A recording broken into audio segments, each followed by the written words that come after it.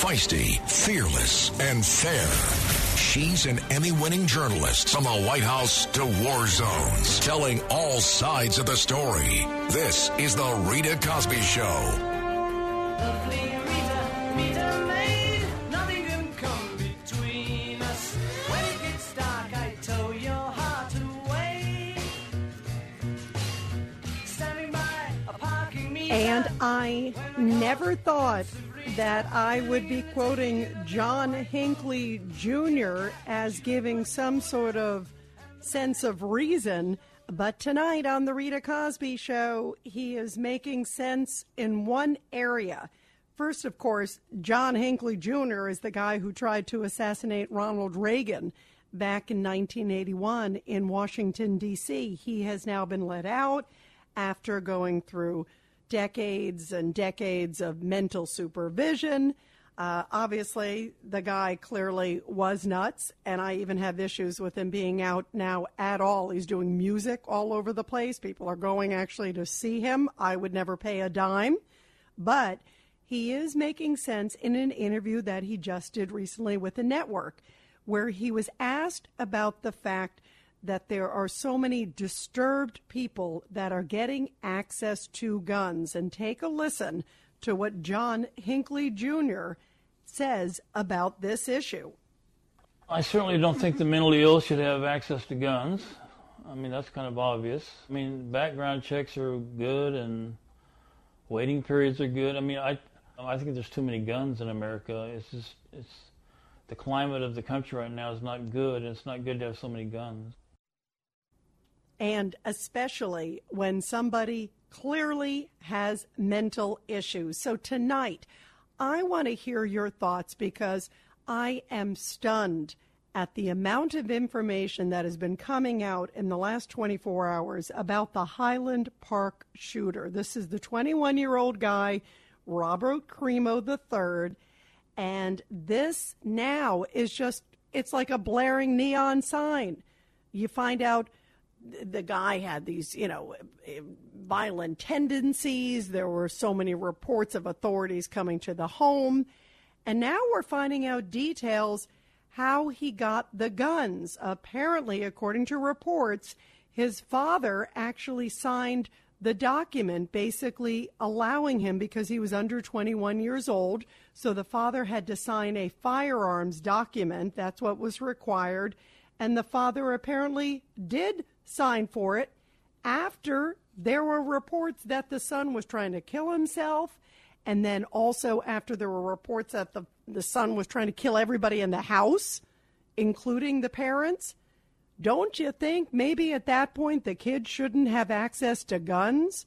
This is not a Second Amendment issue. This is giving guns to somebody who is clearly mentally disturbed. And it is shocking to hear, because when they went to his house, the state police then after that basically labeled him as, quote, a clear and present danger on a report that they filed with the police department. Now, it wasn't filed as a crime because nobody wanted to press any crimes, but what they did do was label him as a clear and present danger. The family apparently didn't want to talk about any of his mental history, and the son apparently, when police went to talk with him, basically said, no, I wasn't planning on doing any of this. But clearly they went there saying that he was planning to kill everybody in the house after he was planning to commit suicide a few months earlier. And wouldn't you think the last thing you do is allow your son to get access to guns? And everybody was wondering, well, did the parents even know that he even had a gun? Now it turns out, according to reports, that the father was the one who filled out the paperwork and basically allowed him to apply to get a gun, a firearms owner identification card, which he got to do to sponsor somebody who was under the age of 21. And when did he do it? Well, these first reports of the suicide thing happened it was in April 2019. Then the other case was in September 2019 when he apparently wanted to kill everybody in the house. And wouldn't you want to make sure that anything sharp or anything that could be a weapon would be nowhere near somebody like that? Well, guess what? It turns out that in January We're talking just a few months. It's like late December, early January, just a few months after that one where he tried to kill everybody in the house, according to reports. What happens? The father fills out paperwork allowing him to get guns. So it clearly looks like the parents obviously knew this kid was buying guns, who had tattoos all over his face, who was talking about violence, also had all this social media violence, if you look all over the place. So I want to hear your thoughts tonight about your reaction to the parents, because the parents are now coming out in this case saying, if we had seen any red flags, we would have notified it to authorities. We would have told authorities. Do you believe them? 1-800-848-9222, 1-800-848-9222. And there's also a report where the father was telling, I think it's the Post publication, basically, well, the reason I was helping him with the guns was because I thought he would take them out to the range. Well, if you have a troubled child, don't you think you shouldn't be giving firearms to them in any capacity? To me, it is outrageous. It is so irresponsible. And the first thing I thought about was in Newtown, Connecticut, when that horrible shooting happened at Sandy Hook. The mother in that case, and the mother was killed by the son there too.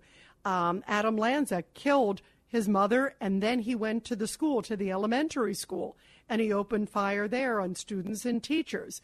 Well, the mother was taking him to the gun range because she thought it would calm him down. She thought it would help bond him. And she knew that the son was deeply troubled because a lot of people were taking him for meetings with psychiatrists, for medication, all these things. And she was telling friends that the gun range sort of was a bonding experience with her and her son, and she wasn't so concerned about his violent video games and all these other things. Are you kidding me?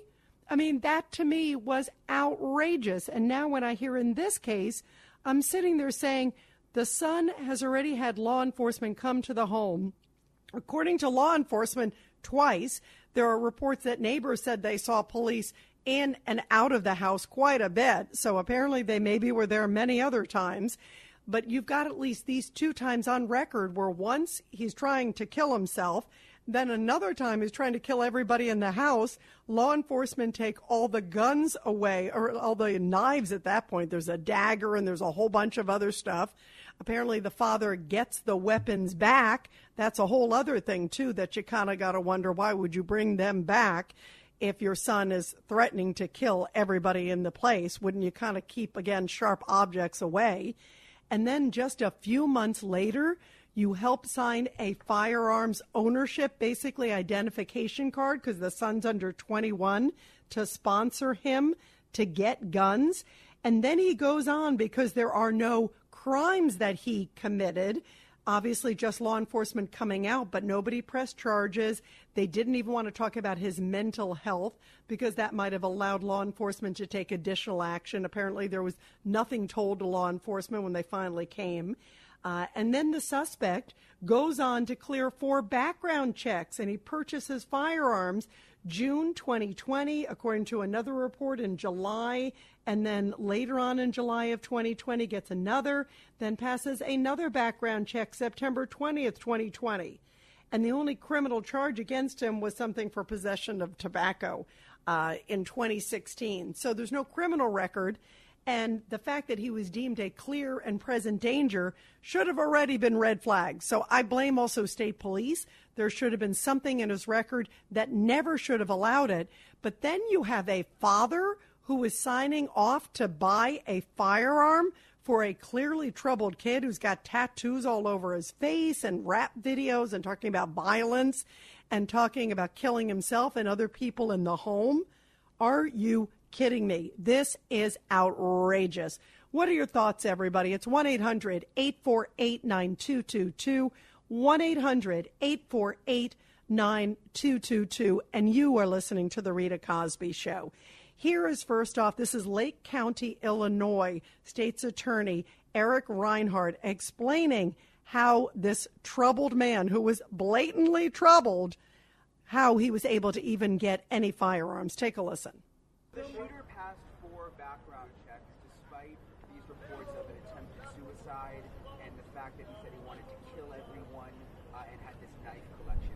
How is that possible in a state with some of the strictest gun laws, and how frustrating is that for you? So a couple things. I made these comments yesterday that I think we need to increase our awareness about the red flag law. We can certainly get you the details of that red flag law. We have a little bit of information about that today. When I have said the words red flag law, that's a specific firearm restraining order. We have to get into a little detail here. There's a firearm restraining order. There is also a process to check individuals before they get their FOIDs. So there are 2 processes happen. So the Illinois State Police manage the FOID process. That's the fire owner ID card under Illinois. The Illinois State Police manage that process. Deputy Chief Covelli and I share the same response on that, which is that you have to get into the details of exactly when the information is given to the state police, what is the level of detail that's given to the state police, and then how they deal with that information for the FOID application process. There was never a firearm restraining order. That's what I have used the term red flag. That type of order has never been, Mr. Crimo has never been involved in that type of order. That is an order where primarily family members and other individuals can go to a court and ask that somebody have their firearms taken and not be allowed to purchase firearms. To be very clear, that did not happen in Mr. Crimo's case. A lot of the questions have been about the Illinois State Police internal process.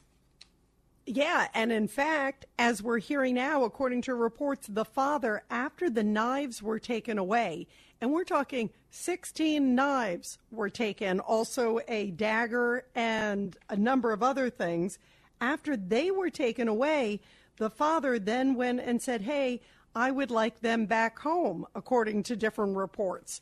So then what? They come back home to the house? You bring them back in after your son has apparently threatened to kill everybody in the house? I mean, how bizarre is this? And he has tattoos and he's wearing dark clothes and he's obsessed with these different numbers, which we're going to get into in a moment. I mean, there's just all this stuff. Obsessed with looking at violence, looking on computer, video games, all these different things. And you bring them back in. And then the reason there wasn't any restraining order by a family member, because instead of a restraining order, well, now we're finding out that the father actually helped him apply months after that. Months. We're not talking years or decades later, literally months. He helps him file for a application. It's a firearm owner's identification card, which has to sponsor the suspect because he's under 21. So law enforcement figure, okay, well, if the dad thinks he's okay and we're not seeing anything in his background and the father's sponsoring him, boy, there are major issues here. Take a listen. This is the attorney now representing the parents because they've lawyered up. Bobby Crimo was just 19 years old at the time and applied for the FOID card. The application was sponsored by his father. Given the fact that 2 months prior to that, police were called to the house, he was suicidal and he had threatened to kill his own family. Knives were taken from the house. What does your client have to say about approving and sponsoring an application for a firearm 2 months later? Well, that's assuming that the police account of the events is accurate, and pardon my skepticism, but I've been a defense lawyer a long time. Look, the police returned those knives to them 2 weeks after they took the knives. So the police couldn't have been too alarmed by that incident. I think the bigger issue here is why does a 20-year-old or 21-year-old kid, why is he able to get a FOID card and then purchase a military assault weapon? I think that's a bigger question that we should be asking ourselves, not whether the family should have sponsored him to get a FOID card when there were no red flags and it was perfectly lawful. Is there anybody out there who thinks that there were no red flags? No red flags. After everything that you have heard about this kid and his background, that there was no red flags. Take a look at the kid. Look at the kid. He even walked into a synagogue. There's a report recently, and as soon as they saw him walk into the synagogue, they're like, who is this guy? Let's get him out of here. The guy clearly looks like a wacko. He has tattoos all over him, and he's obsessed with violence. If you look at his social media page, it's all over the place. He wanted to kill himself, wanted to kill his family, and there were no red flags, according to the family. Are you kidding me? 1-800-848-9222, 1-800-848-9222. When we come back, what do you think of the parents, and what do you think should happen?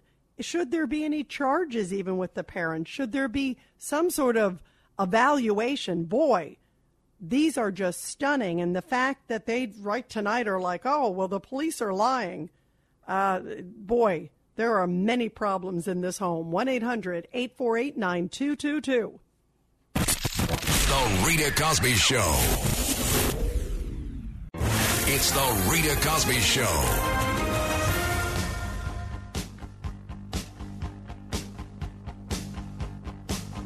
And tonight we are talking about the stunning new developments that we're seeing in the case of Bobby Crimo. This is the 21-year-old who is now facing 7 counts of first-degree murder following the July 4th parade shooting in Highland Park, Illinois.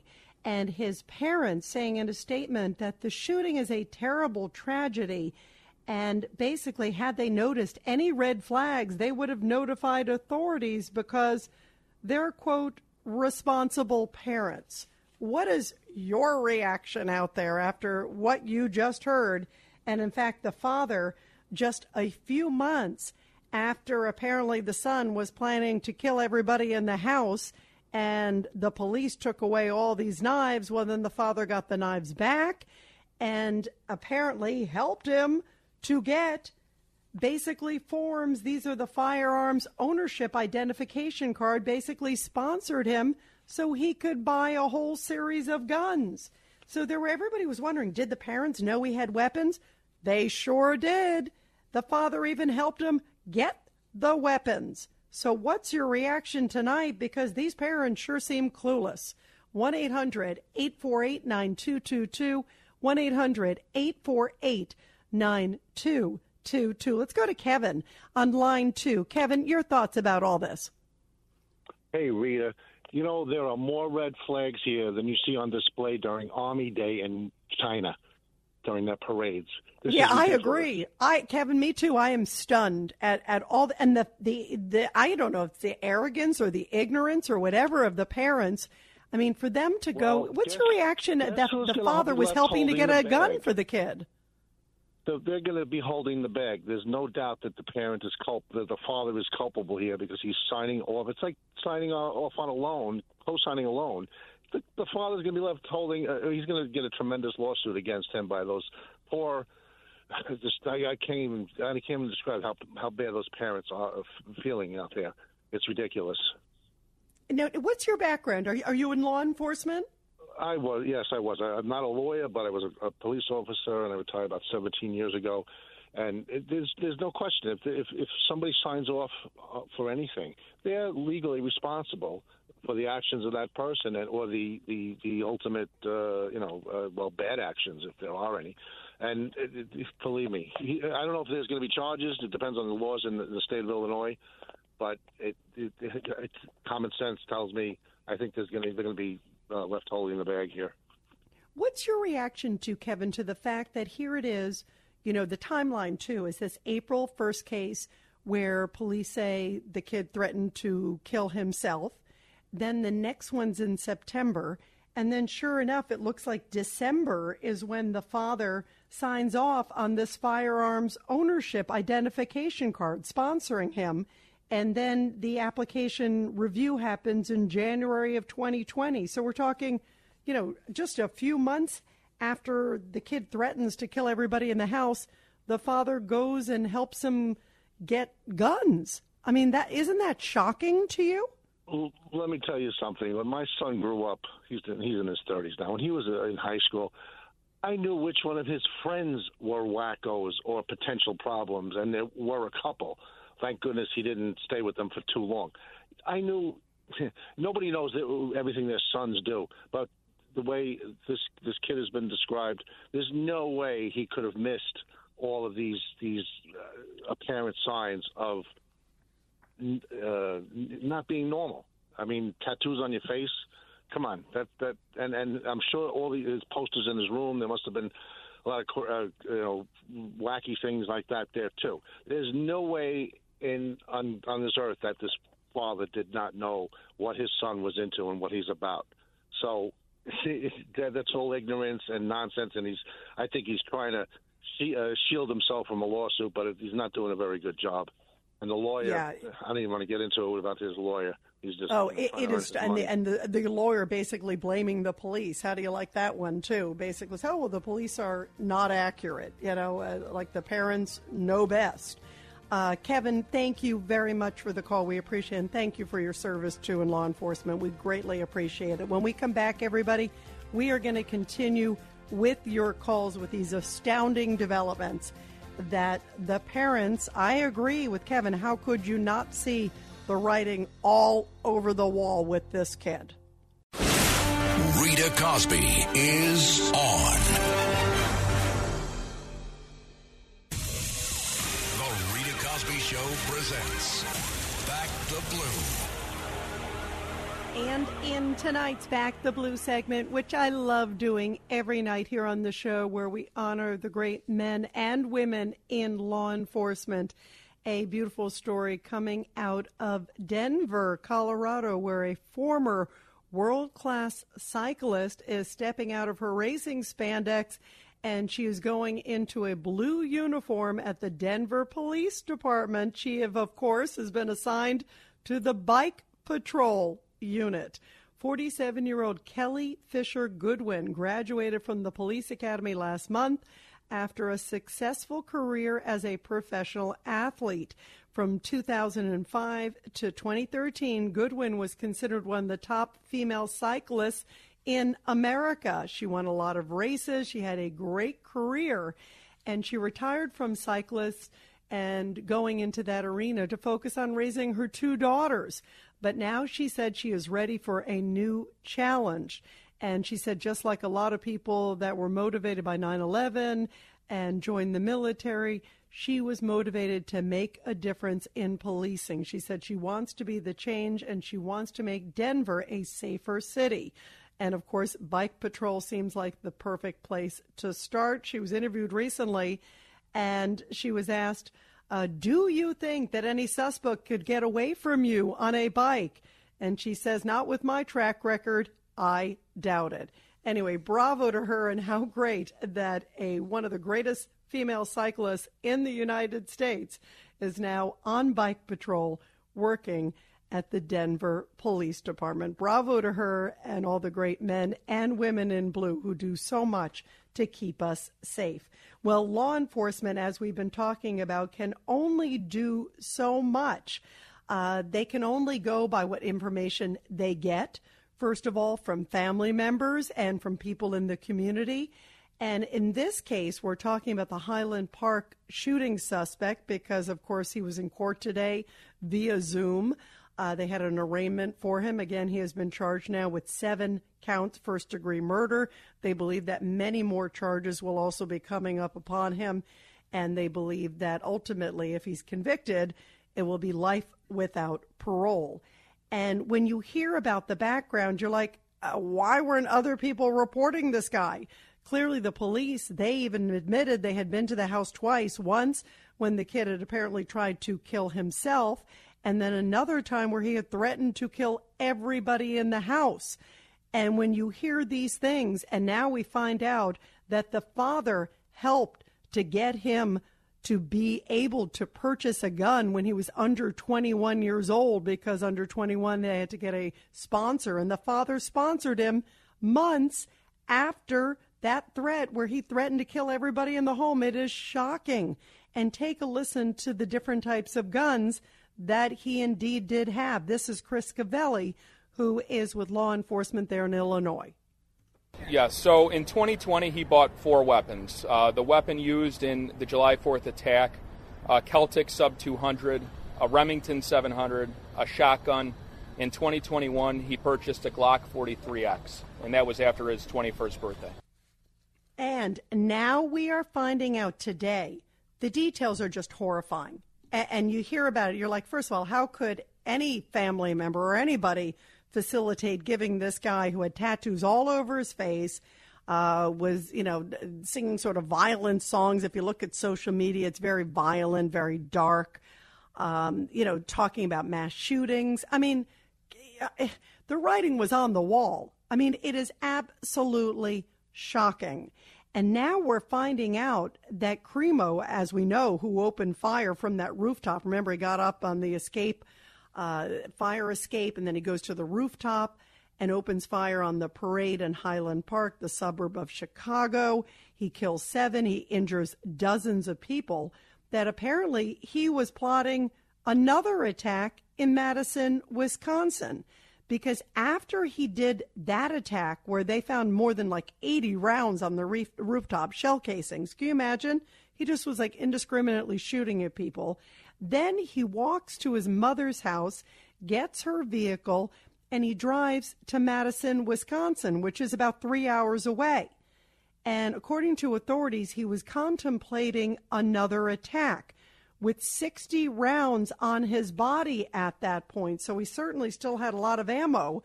And they say the only reason that he didn't carry it out was he had not done enough planning for that attack and decided last minute not to do it.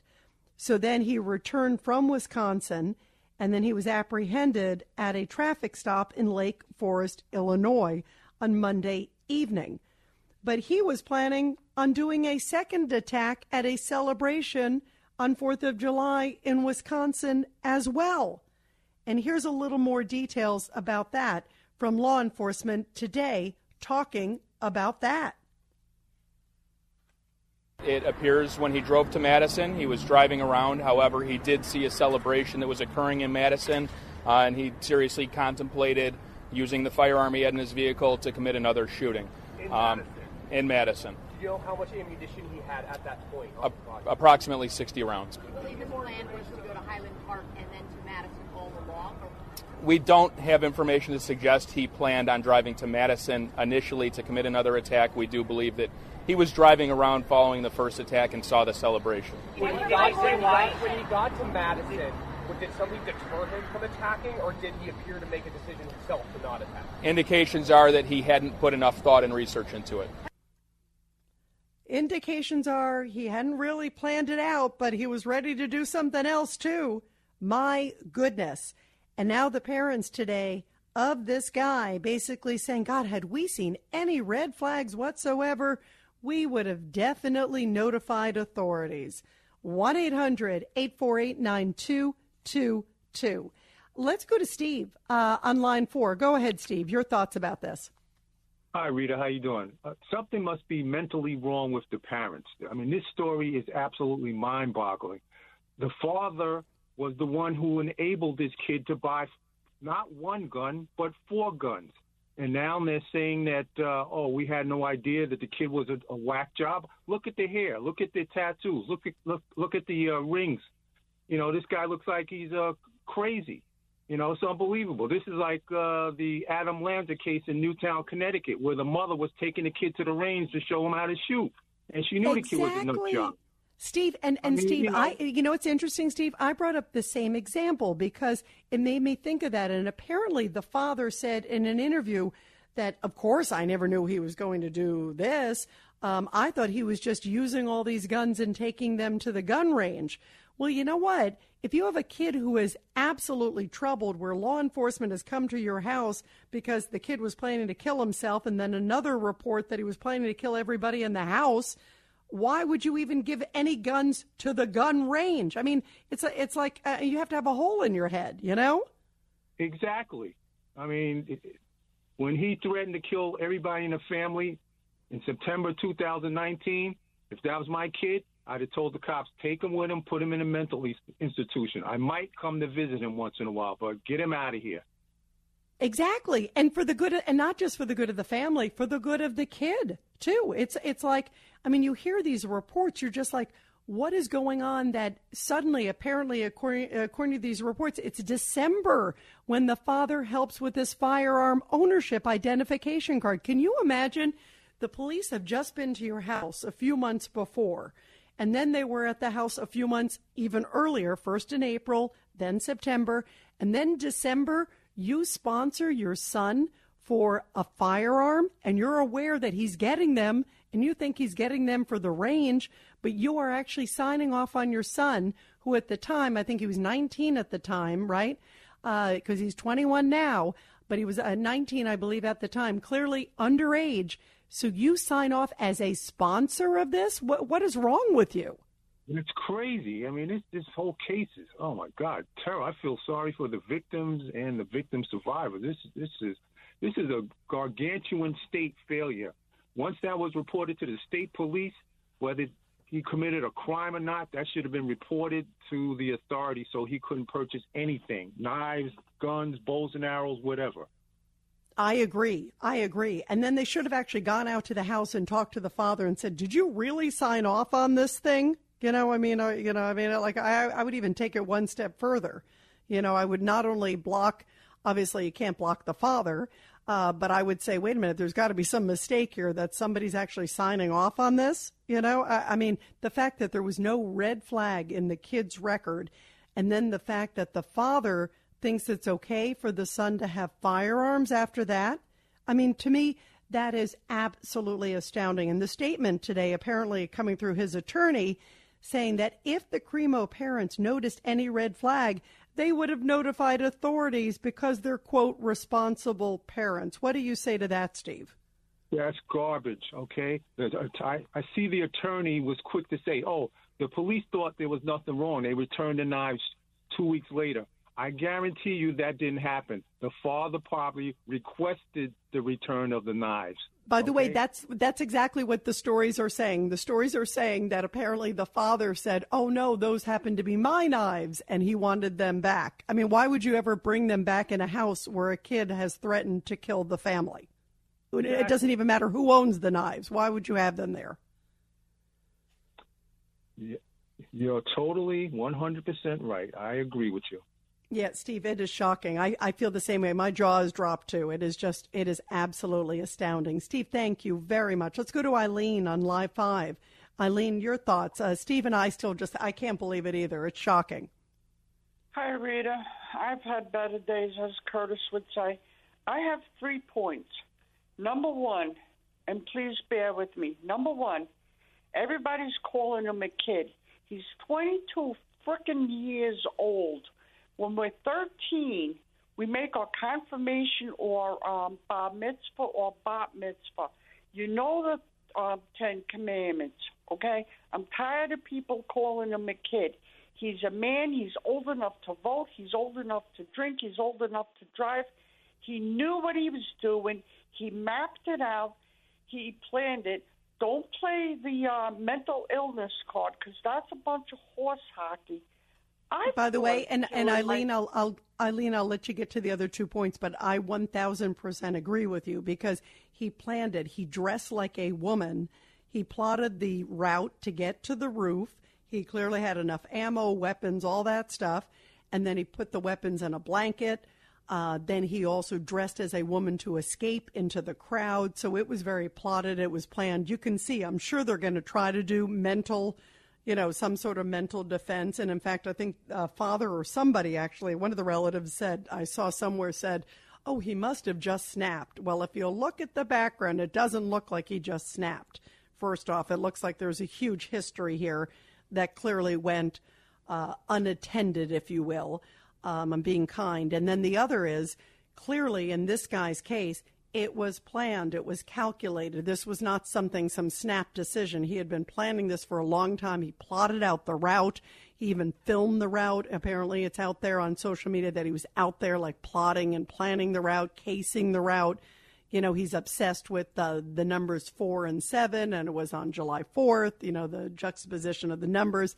There's all these things that he can't just say something suddenly just got into his head.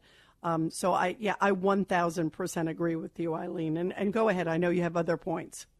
Another point is stop calling him a kid. And also number 3, the parents are scumbags, okay?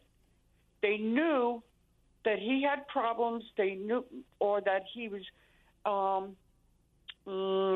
enamored with violence and murder, which the media, via social media, via movies and video games, the media is the message, as my brother's teacher told them back in the 70s. The media is the message. These parents are scumbags. There's no parental guidance with this young man, not kid, and I won't use his name because that'll give the scumbag satisfaction. He's a scumbag, and so are his parents. And their parents, the parents of his parents, should not have been allowed to procreate. I am livid. Yeah, I am too, Eileen, because you think of these poor families that just went out there to the parade to enjoy the day, and now 7 people have been killed, dozens injured, and what this guy did is unforgivable. It's reprehensible. It's disgusting. And it is absolutely horrifying. And if you look at the background, it looks like it was an accident waiting to happen, or a murder waiting to happen, if you look at, because what he did was just so reprehensible. And you just see the whole history of this guy. I mean, it's all over the place. You look at, to have the cops come out twice with these cases, and there are reports that they were out even more often than that. I mean, there's so many things out there that you just go, how could this have even happened? How could they even have allowed this kid to be out on the streets? There are just huge. I'm angry, too. I am so outraged and so sad for that community, that beautiful community that just wanted to celebrate Independence Day, and this monster destroyed it. 1-800-848-9222, 1-800-848-9222. And I'll continue with your calls, everybody, when we come back. It's the Rita Cosby Show. This is the Rita Cosby Show.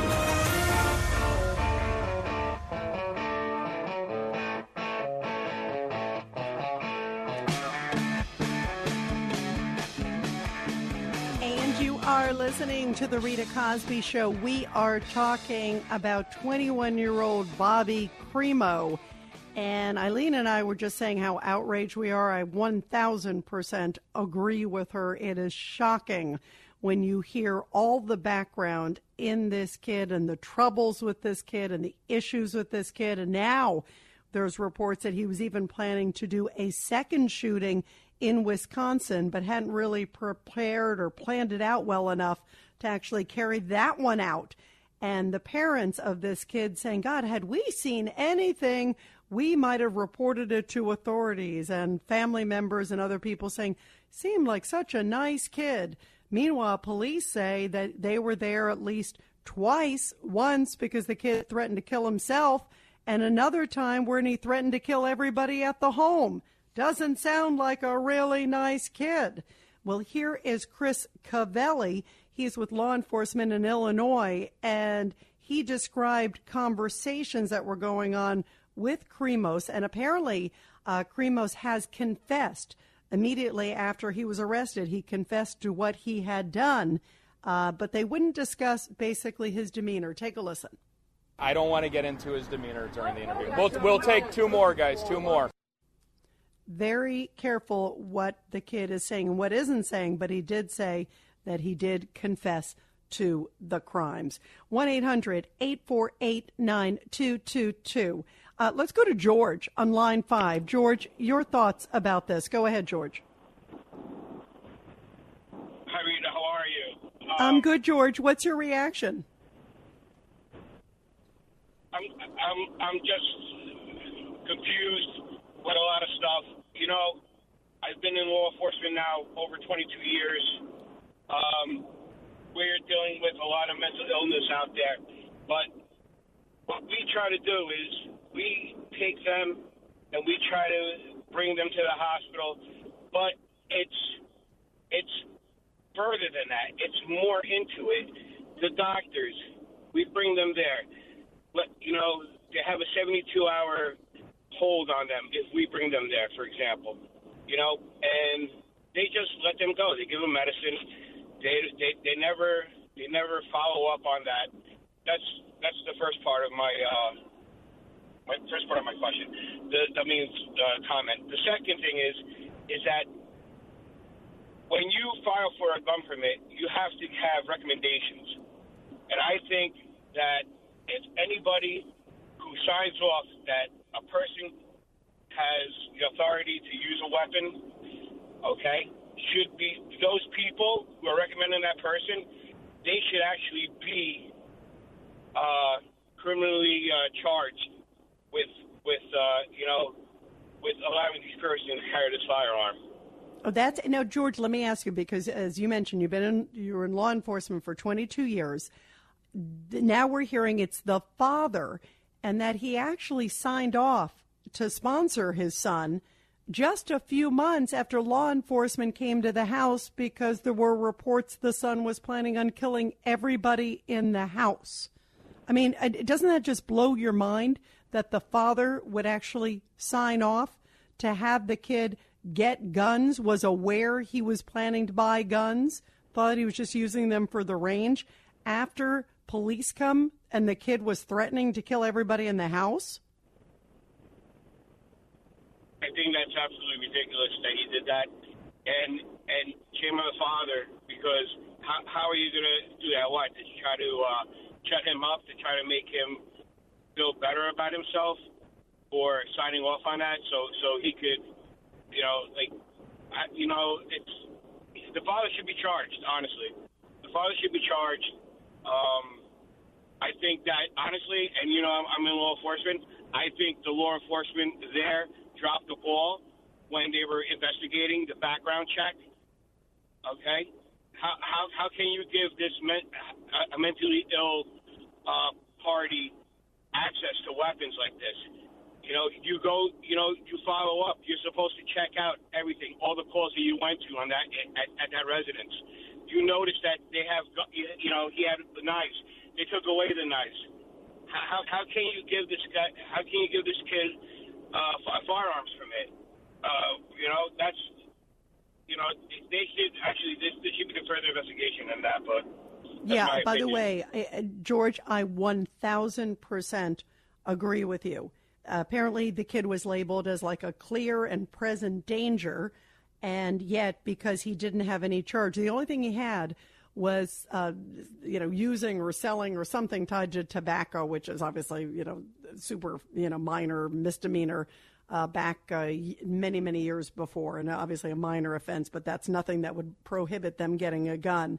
And yeah, you would think after serious claims where they actually went to the house, but apparently the parents basically and other people at the house didn't want to cooperate with law enforcement, didn't want to give him information, didn't want to talk about his mental history, and law enforcement could only sort of label him so far without getting any cooperation from the family. This to me is it's atrocious when you hear all these issues that happened.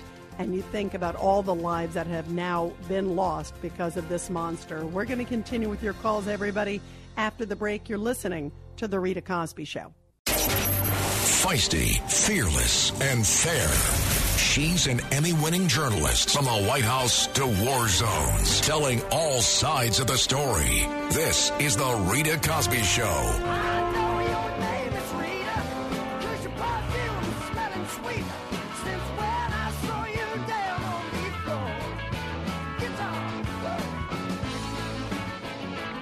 And you are listening to The Rita Cosby Show. We are talking about a lot of new stunning details that are coming out about the Highland Park shooter, Robert Crimo.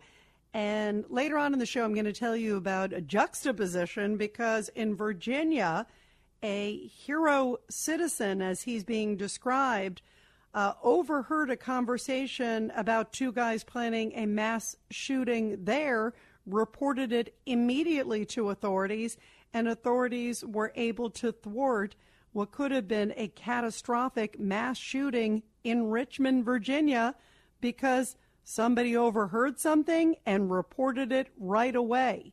And you think about the difference of someone coming forward, and now we're hearing, as it seems, if you look at the background of this Robert Crimo, there's a lot of questions, and it's like he walked into a synagogue apparently a few months ago, and they kicked him out of this synagogue because they thought there was something odd about the guy. If you look at him, he looks kooky. If you look on his social media, the guy absolutely looks like a wacky, crazy guy. He's got tattoos all over his face and apparently was looking at games all the time, very violent games, talking about violence, had guns. Now we know the father actually helped him to get the firearms identification card because at the time he was under 21 and not able to get them, so the father sponsored it. After there were at least 2 reports of police showing up at the home, one because the kid wanted to kill himself, one report, and another one that the kid wanted to kill everybody in the house.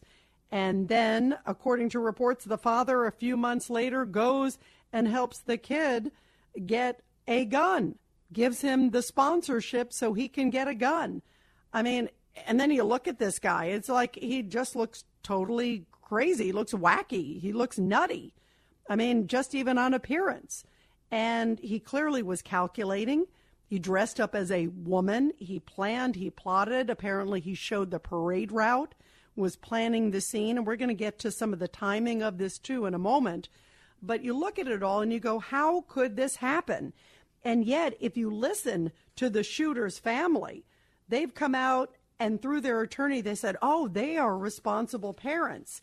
And then we've also heard from the uncle of the shooter, because the uncle says that he lived with the accused killer nephew and the 21-year-old's father, and that the Crimo was staying in a separate apartment in the back of a home that they were attached to. So he used to see him quite a bit. And he said he was quiet. He would keep to himself. He would sometimes help him around the house. But most of the time he was a loner, basically focused on his computer, and really seemed like, quote, a good kid. Really? Somebody who was apparently trying to kill himself and kill everybody in the house? You would have thought he was Mary Poppins if you listened to the family. But take a listen. This is the shooter's uncle describing what he says is just shock from the family about this kid. I just want to say I'm deeply, deeply sorry for everyone that lost their lives and got injured. From the bottom of my heart, I'm heartbroken, and my heart is shattered to hear this, and I can't even believe it, and I just want to express my deeply sorry and my condolences to everybody. Me and my brother were very well known in Ravinia, Highland Park, and we have a good character. Everybody loves us, and this is just, it breaks my heart to even hear about all this. There's been no warning signs. As I saw him yesterday evening, and when I went home, I said hi to him. And then when I came back downstairs, I said bye. He said bye, and that was it. No warning signs. You know what? It's like, are you kidding me? The kid apparently had police had to respond to the house where he was living, once because he was planning to kill himself, and then another time when he was planning to kill everybody in the house.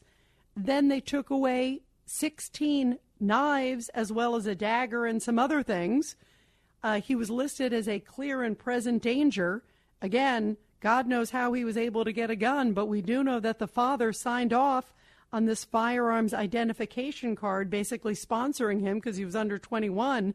So just a few months after the cops come out there because they understand that the kid was about to kill everybody in the house, then the father signs off to allow the kid to get guns.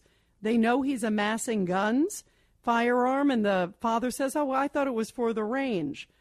Don't you think somebody with a troubled past, don't you think as a parent that you should be keeping an eye and allow nothing near this kid? Nothing. No knives, certainly no guns, and yet they clearly were aware of it. And to me, it is just unbelievably shocking. And if you look at the kid, you look at the guy, we wonder now, why did it happen on July 4th? Well, now authorities are saying the reason that they believe it happened on July 4th is that this guy had an obsession with the numbers 4 and 7. Take a listen first off. This is Chris Cavelli with law enforcement in Illinois describing the rapper, this guy, would-be rapper, and definitely mass murderer's obsession with these numbers.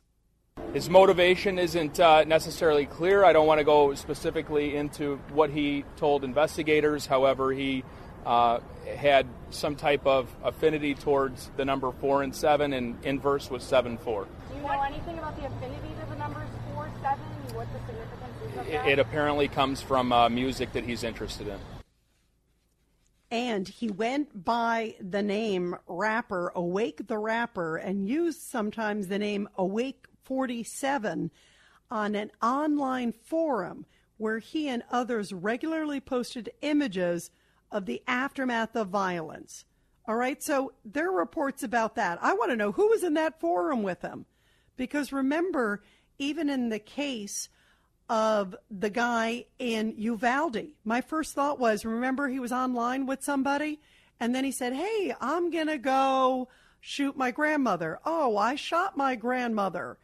Remember in the case of Buffalo, the guy was in some sort of a weird chat room there, too, talking about violence and how he was planning on shooting up people. Who are these people that are on the other side of these chat rooms, these online forums, and you're hearing people talk about aftermath of violence, and you're not going, hey, wait a minute, this sounds like a troubled individual. Maybe I should report him to authorities. Who is on that chat room listening or also saying something else or condoning this kind of behavior? I think authorities should actually get into this online forum, find out who also was aware that he was posting these different images. What were they posting? Are there other individuals? You're listening to The Rita Cosby Show. This is The Rita Cosby Show.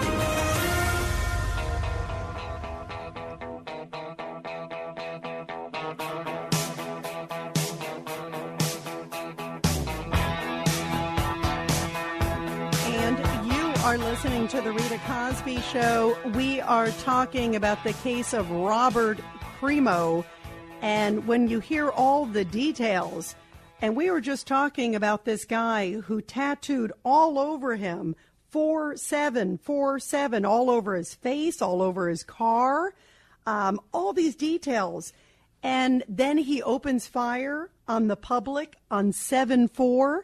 That's why authorities believe, because he was obsessed with these numbers. And he also called himself a rapper, and he was also going by the symbol 47, rapper 47, and awake 47. He was apparently also on a chat room, an online forum, where he also used the name Awake 47. I want to know who was on that forum. And apparently on that forum, they were talking about violence. They were talking about all these different issues.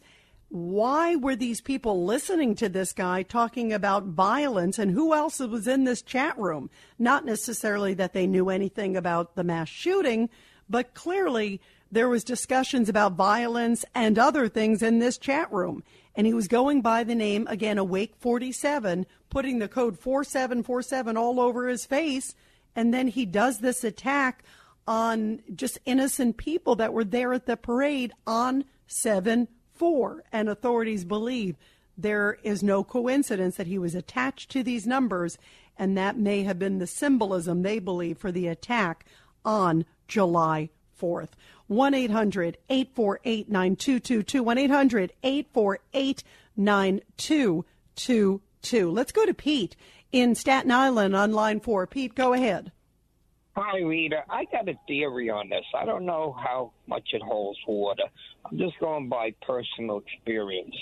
I had a friend of mine that had a stepson, and he was like 18, 19 years old. And my friend always used to come out, and he had all, like, bruises on his face and everything. And when I would ask him, he says, oh, I got mugged or something.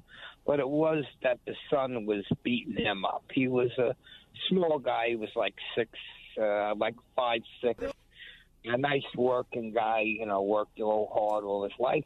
And the son used to beat him up. It got so bad that my wife and I, we were living in a place. We weren't happy with our landlord because he was pretty abusive. So we moved into the house. And what we did was I told the stepson, you got to either move out of here or what. You don't touch your father anymore. You're 21 years old now. Yeah, and, absolutely. You got to move absolutely. on. So, Pete, what is... Well, yeah, Pete, what's your point with this case? But I agree with you. Good for you for standing up for the father, because that's horrible. Right, but the thing is, I think maybe this father, they said he ran for mayor of the town. He must have been frightened of this kid, even though this kid looked puny and stuff. If he was as crazy to be threatening them and stuff, I'm not standing up for the father. I don't know their case or their situation, but through experience that I had, my wife and I actually moved into the house and we got rid of the kid. And when I get rid of him, I told my friend, you give him money, give him $1,000 a month for 3 months so he could get on his feet and get out, and your problem will be solved, and we'll remain here until it's over with. And that's what we did. My wife and I, we made a little bit of a sacrifice, but it worked out because I don't take no nonsense. I don't touch anybody. I raised a daughter. She's perfect. She works for Children's Services, and she does a great job. And that's by my wife and I tutoring her. My wife with the smarts from education and me with the streetwise being. Well, Pete, and by the way, obviously you are a great guy and care about other people. I guess my question to you is, don't you think that parents, though, have a responsibility? Because law enforcement was called out to the house. Law enforcement says once that the kid was planning on killing himself, and then the next one was that he was planning on killing everybody in the house. And then apparently they didn't want to press charges. They didn't want to talk about the kid's background to law enforcement. They wanted to keep it private. You understand, obviously, it's hard to be able to say that about your own child. But if your child is at the point where he's threatening to kill everybody in the house, you got to do something. You have a responsibility.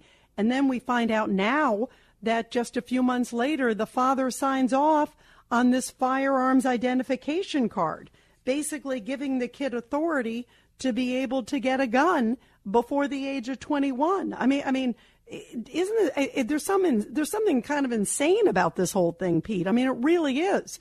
And at some point, you have to say it just takes common sense that somebody like that should not have firearms. The kid was a loner, has tattoos all over himself. He's on social media talking about violence all over the place, and you give him a gun.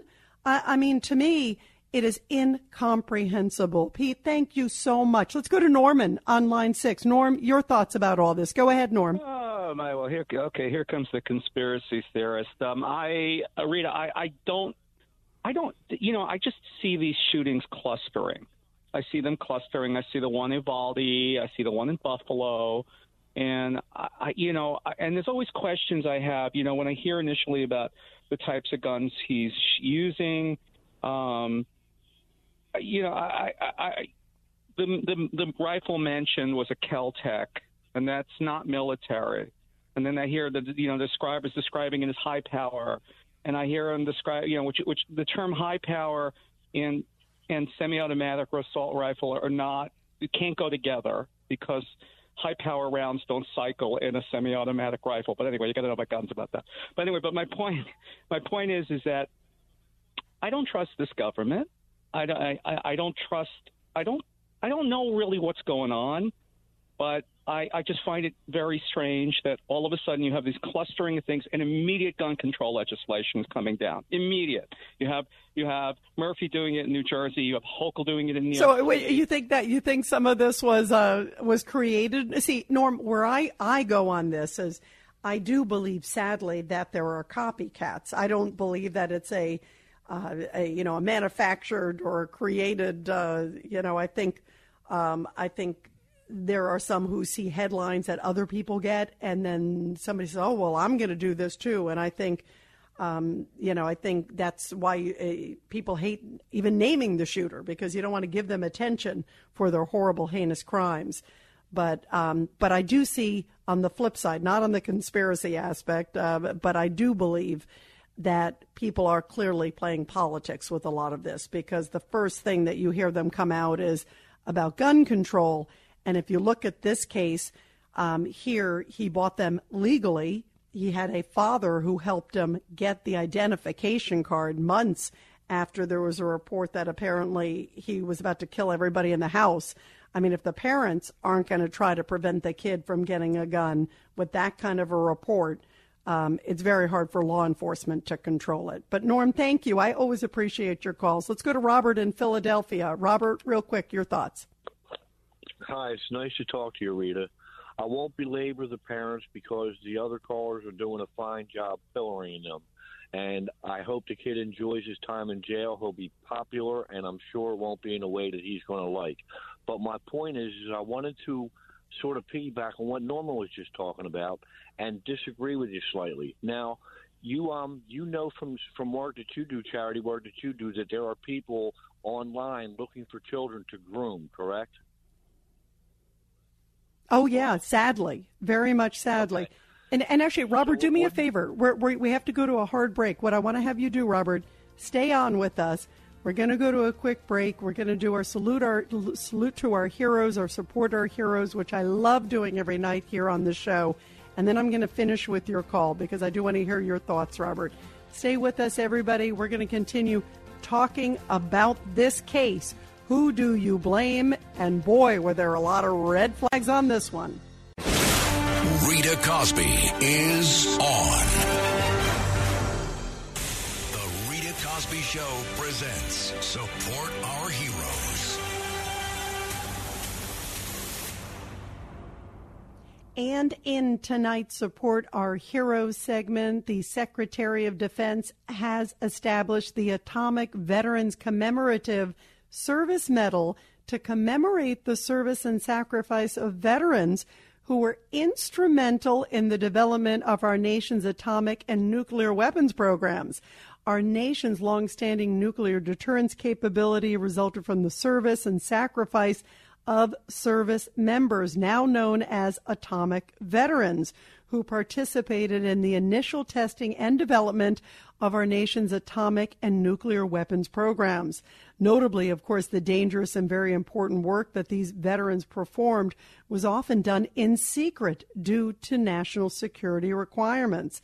And the Atomic Veterans Commemorative Service Medal now recognizes that the service and sacrifice of those veterans directly contributed to our nation's continued freedom and prosperity during the period following World War II, and was pivotal to our nation's defense during the Cold War era as well. Veterans eligible for the medal are those who performed these specific military duties during the period of July 1945 to October 1992. Wow, very interesting. And it's really beautiful to see those veterans honored for their incredible work and very important work, not just for us, but for the world's security. And we are talking about the case of Robert Crimo and his very, very bizarre obsession with the numbers 4 and 7. This is the Highland Park shooter. And also finding out details. First of all, he was so weird about these numbers that he put 4 and 7 all over his face. He put it all over his car. Apparently, he kind of went by rapper Awake 47. And it's all over the place, like in his writings and his video. He used the name Awake47 on an online forum where he and others regularly posted images of the aftermath of violence, according to reports. Who are these people that were on the other side? And it brings up so many questions. First off, about the parents, because apparently the father helped to get him firearms, got him at least the permit so he would be supported to be able to buy it before the age of 21, just months after there was a report that the kid was planning to kill everybody in the house. That to me is just bizarre that you would ever let a kid that is troubled with firearms. That's one. And then now also we're finding out that all over his social media, the kid was talking about violence. If you look at him, he's got tattoos. It's just, there are so many issues here, guys, that it was a blaring neon sign. And there were so many mistakes made, it looks like, by so many individuals, even law enforcement, deeming him a clear and present danger, and then him still being allowed to buy guns. I mean, how can this be? And now we're finding out that he was planning another attack in Madison, Wisconsin as well, that he was driving by there, saw another celebration, but didn't really have it planned out, and then turned around and came back. But he had already done so much destruction in Highland Park, Illinois, where we know 7 people have died and dozens have been injured as he was standing there on that rooftop just opening fire. More than 80 shell casings found on that rooftop. It is just unbelievable. We're continuing with your calls. Who do you blame? Obviously the shooter first and foremost, but who else dropped the ball in this case? The parents say, gosh, there were no red flags. We didn't see anything. I would think police coming to your home several times would be a good red flag for starters. 1-800-848-9222, 1-800-848-9222. Let's go to Robert in Philadelphia. I want to continue with you, Robert. Thank you for holding on. Go ahead. No problem. As I said, if you realize that there are people online, sick people trying to groom children to do things, it's not that much of a stretch to think that there might be people online trying to groom whack jobs like this to act out. I would love to see their inbox. I don't trust my government as a whole like Norman. I'm not given to conspiracy theories, but I don't rule them out, and I certainly wouldn't put it past this current Democratic Socialist Party to do something like this to get their gun control agenda passed. I know, no proof, I'm not saying anything, but it wouldn't surprise me. And I would like to see more of what these people are receiving on social media, because if there's a link, wouldn't that be amazing? And I'll leave well, and I agree with you, Robert, that social media definitely needs to be looked at in this case. Apparently, also, he was using this rapper name of Awake47. I remember I mentioned he was obsessed with these numbers. And in this online forum where he and others were putting images of the aftermath of violence, discussing violence, who was in those websites? I mean, it's an interesting point, and it's worth looking at. And I also think anybody that was in that forum talking about violence, was he saying that was he even describing a planned attack? We don't know. But who are these people that are in there discussing violence and think that that's appropriate or cool? I mean, it's just shocking. I think these things need to be monitored much more deeply, and I agree with you on that point. Robert, thank you very, very much. Let's go to Robert on line 4. Robert, your thoughts. It's a Robert night. Go ahead, Robert. Hey, Rita. Thank you for taking my call. Well, certainly the father needs to be seriously investigated. But in addition, as someone, I'm 63. You know, I when I rented an apartment, I had to show 3 references, people who knew me. I had to give a tax, not a tax, but a credit score. I was telling your producer, I got a pilot's license years ago. I spent, hours with a teacher, with education and training. They get to know you. It seems to me, while I guess it's enumerated in the Constitution, you can get a gun. You got to have some very different types of criteria in terms of underwriting to find out what these kids are doing when they're 16, they're 17, their school activities, their hobbies. I'm speechless beyond this in terms of what needs to be done. I have a friend whose uncle was killed in Parkland, and I thought we had this stuff wrapped up and fixed, and it seems to me we're not even close. That's my comment. You know what? You just brought up the Parkland, too, of course, which was such a heartbreaking case. And you're right, and we're seeing these more often. And it's baffling. How did this guy, who was labeled, quote, a clear and present danger, get the gun? I don't understand how the father could have signed off on it and even allowed the son to have a gun. That would have been the last thing I would have had a child like this, or a guy who had this kind of background. But he did. And so according to all of these reports, the father signs off on it. And you're right. What other kind of checks do they do on the guy? Do they go visit him? Do they check mental background? Clearly, there was nothing in the background. That's what they said. The only thing that he had in terms of, quote, a run-in with the law, if you will, was something tied to tobacco, very minor crime.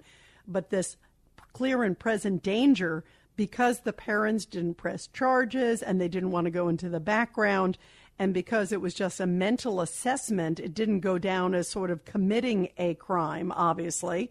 So then it wasn't red flagged, if you will, because, listen, Illinois has some pretty big red flag laws in place, as does New York, as do a lot of states. But clearly, as we have seen of late, not just in this case, but I think about in the Buffalo case, remember the guy had backgrounds there, had issues there, had been visited by the state police there.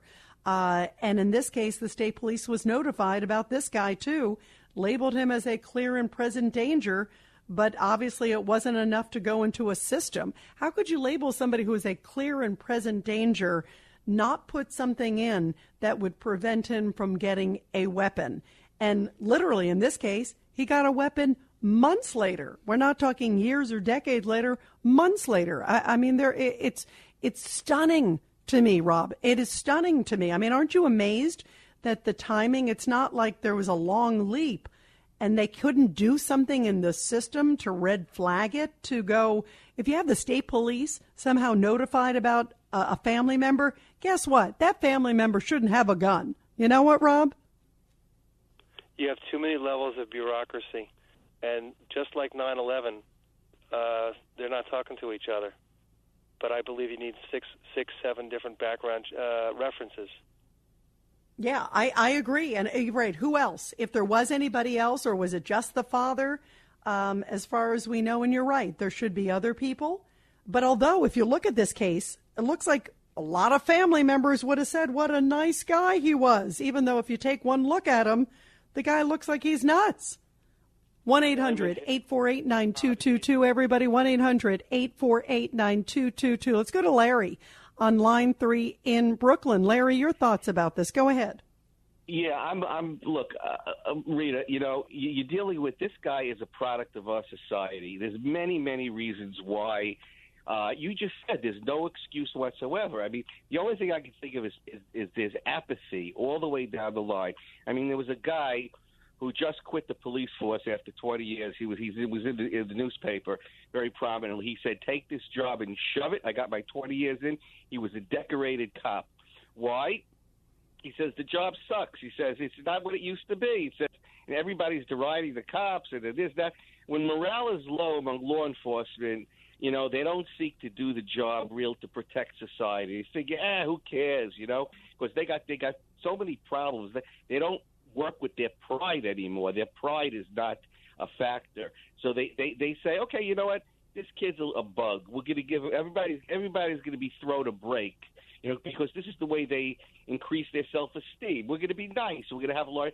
Instead of having, being vigorous in their enforcement and doing their job, they're building up their self-esteem in sick ways by looking over the case, by not making, by not doing anything. It's all about doing stuff. The other thing too, Larry, and somebody said last night, and I think Pete brought this up also tonight, that the father was running for mayor, and the father was running for mayor at that time in 2019. So here's the son, according to police, acting up clearly to the point where he's thinking about committing suicide and thinking about killing everybody in the house. The father's running for mayor. Did maybe the father or somebody in the family, I mean, we don't know, but maybe did they come out and say, hey, if you could, nothing happened here, or if you could kind of keep this under wraps, or who knows what. One of the callers suggested that maybe, the family, the last thing they wanted, and the last thing any family wants out is a child acting up or doing something as horrible as making an accusation to kill everybody in the house. But was there something, good old boy system in a small town? It's a small community. It's only about 30,000 in this community because it's a suburb of Chicago. It's not the big city of Chicago. It's a small suburb outside of it. So who knows if that played a role too. And maybe they didn't give enough information to law enforcement. Maybe said, oh, well, maybe things were misunderstood, or or maybe he didn't really mean it after all, or, and then the father, I think, claimed that it was his knives. There's a report that they were the kids' knives, but then the father claimed that they were his knives. And, so, I mean, there's all these different things. You don't know what law enforcement actually was told, not told. But either way, if somebody is clearly making these kind of I agree with Rob, who called just a moment ago, that there should have been extra background checks on anybody who even thinks about buying a gun when you've got this kind of stuff in your background. It, to me, is just shocking. Absolutely shocking. Let's go to Frank on line 2 in Maine. Go ahead, Frank. Your thoughts about all this. Good evening, Rita. This reminds me of Ethan Couch, affluenza, and it's not the coincidence that these two are two totally different cases. It's the fact that the parents are sticking up for this kid. They're bending over backwards, saying stuff like, "Oh, he was a good kid. Oh, he's a great guy. Oh, he's an excellent person." No. And Ethan Couch, they said the same thing. As a matter of fact, if I do believe it, if I remember the case correctly, didn't the mother run away with Ethan Couch to Mexico? There was something. I'm trying to remember. There was something odd with that case. I remember there was something odd with that one. But you're right that you hear in these cases quite often where either they're allowing. I think about there was the Michigan case. Remember, there was one too where the mother or the mother said, don't say that you have the gun there, or don't say you have a gun. I mean, was kind of hiding in the cover up. Remember, and where the Michigan parents are now, actually, they were charged. Remember, that was a case not that long ago where the Michigan parents were charged because they were able to show, I think, through text messages that they knew he had a gun. The kid opened fire, I think, in the school. And remember, it came back to the parents that they were well aware. They were hiding it. They snuck the gun to him. And I mean, there was a lot of stuff there that kind of opened the door on that one where they actually did go after the parents. And in this case, the parents are saying through this attorney that had they seen any red flags, they would have notified authorities because, quote, they are responsible parents. What do you say to that one, Frank? I say they're enabling this kid, and they're actually it's actually like they're taunting the law enforcement, saying, well, go ahead, come after us because we think our son is innocent. We think our son is great. And the parents are very aware or very naive. I'm trying to be nice here. Very very nonsensical. I don't know, man. I think that the parents are very, very naive and enabled their son to do this deed, and now they're covering it up, and they're trying to justify it by saying, "Oh yeah, he's a great kid. Oh yeah, he's a good guy. Oh, but he's a good son." No, you groomed him this way. You groomed him to the point where now he's a murderer. And I'd like to thank those parents for being his friend as opposed to being parents. And you can't be friends with your kids. You got to be parents. And absolutely. And if you see something, it's a hard thing to do, Frank, obviously, if you see something.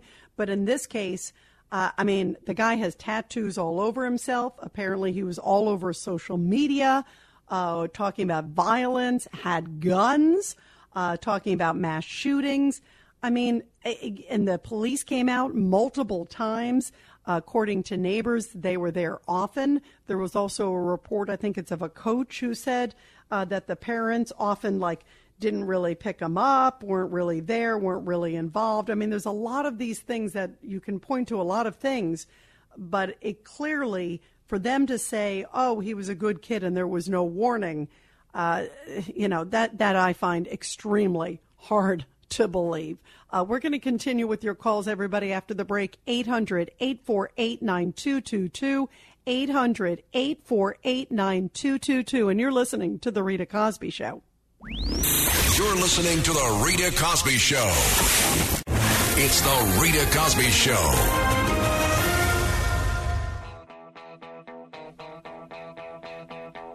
And you are listening to the Rita Cosby Show. We have been talking about the case where the writing was all over the wall with this Robert Crimo, the Highland Park shooter, and the parents saying, oh, they had no idea of this kid's background, even though law enforcement came out multiple times, as we know, at least twice, according to law enforcement. Now, I want to juxtapose that with what happened in Richmond, Virginia, because today the chief of police came out and said that a hero citizen overheard a conversation that tipped them off to two guys who were planning a mass attack on a big amphitheater there, the Dogwood Dell Amphitheater, and a city baseball game, that there would have been a mass shooting or two taking place on the July 4th celebration, if not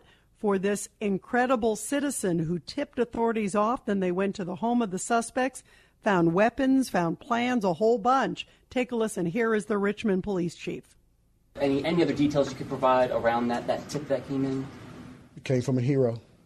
It came from someone who did the right thing. It came from a hero. And that person, we owe several lives to that one person. And that's what I can say right now. They're a hero. Absolutely. And here is also the chief repeating what Boy now is blaring in the case in Illinois. But take a listen to what he said, the messages from what happened in Virginia. Public safety is a responsibility of us all. One phone call saved numerous lives on the 4th of July. And moving forward, we employ that everyone, if you see something, say something. If you hear something, say something. It is a responsibility of law enforcement that if we hear something, that we do something. And that is the message I would like to get out today, that see something, say something works. Absolutely. And all you had to do was take one look at this guy in Highland Park with tattoos 4-7 all over his face and look at his background.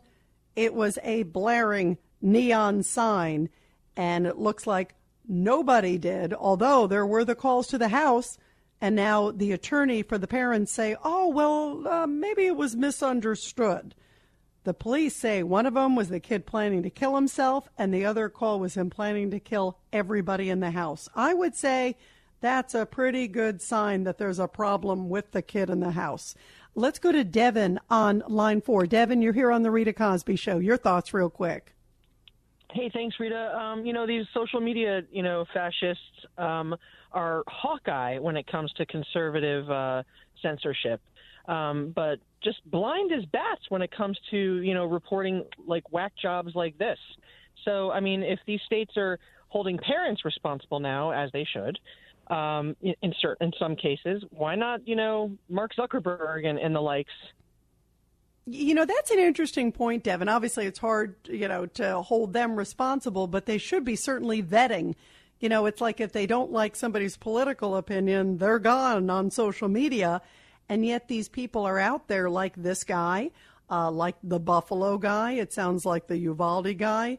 But a number of these people are out there with big neon signs. And in this case, this guy was reportedly on an online forum talking with others, posting images of the aftermath of violence, discussing violence, shootings, all these things. And if you look at their social media, the other thing is, why weren't the parents looking at his social media? You got a troubled kid.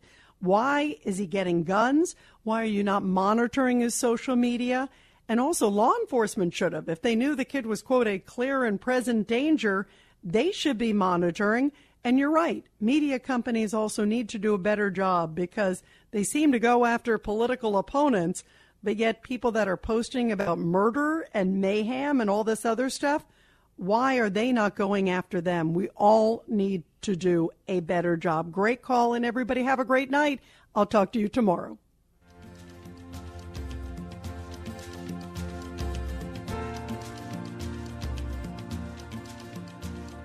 This is Greg Kelly for Priority Gold. What does it mean to be America's precious metals dealer? It means that you're in touch with the hearts and minds of those who love this country, value our freedom, and want to protect the future. Priority Gold is that precious metals dealer. They've helped thousands of Americans back their retirement with solid gold and silver. Call Priority Gold at 888-506-6439. Receive free shipping, free storage, a free investment guide, and one of the best purchase experiences in the industry. Call now or go to PriorityGold.com.